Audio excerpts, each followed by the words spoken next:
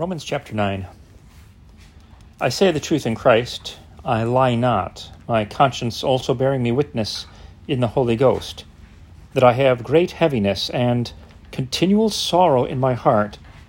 For I could wish that myself were accursed from Christ for my brethren, my kinsmen, according to the flesh, who are Israelites, to whom pertaineth the adoption, and the glory, and the covenants, and the giving of the law, and the service of God, and the promises, whose are the fathers, and of whom, as concerning the flesh, Christ came, who is over all, God blessed forever.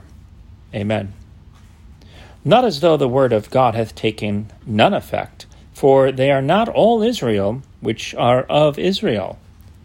Neither because they are the seed of Abraham are they all children, but in Isaac shall thy seed be called. That is, they which are the children of the flesh, these are not the children of God, but the children of the promise are counted for the seed.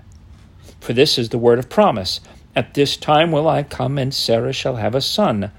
And not only this, but when Rebekah also had conceived by one, even by our father Isaac.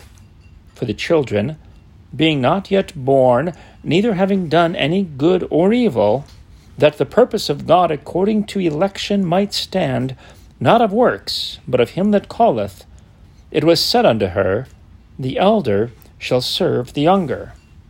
As it is written, Jacob have I loved, but Esau have I hated.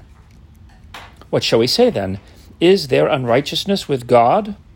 God forbid. For he saith to Moses, I will have mercy on whom I will have mercy, and I will have compassion on whom I will have compassion. So then it is not of him that willeth, nor of him that runneth, but of God that showeth mercy.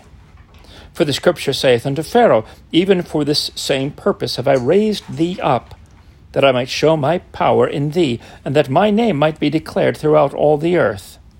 Therefore hath he mercy on whom he will have mercy, and whom he will, he hardeneth. Thou wilt say then unto me, Why doth he yet find fault? For who hath resisted his will? Nay, but, O man, who art thou that repliest against God?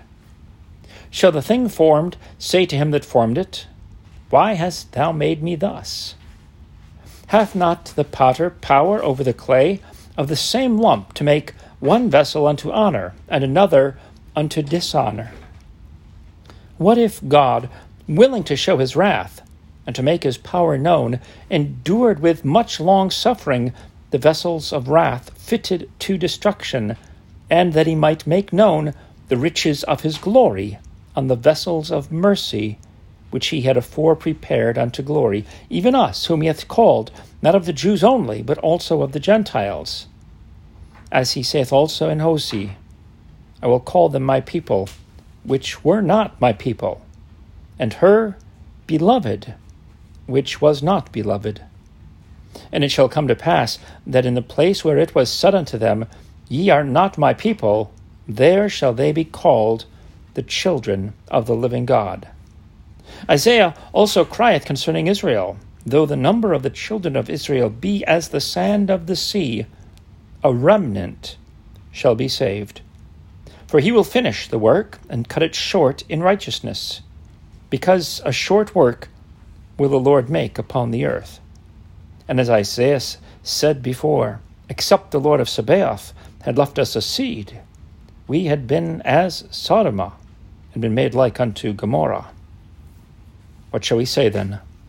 That the Gentiles, which followed not after righteousness, have attained to righteousness, even the righteousness which is of faith? But Israel, which followed after the law of righteousness, hath not attained to the law of righteousness. Wherefore? Because they sought it not by faith, but as it were by the works of the law. For they stumbled at that stumbling stone, as it is written, Behold, I lay in Zion a stumbling stone, and rock of offense, and whosoever believeth on him shall not be ashamed.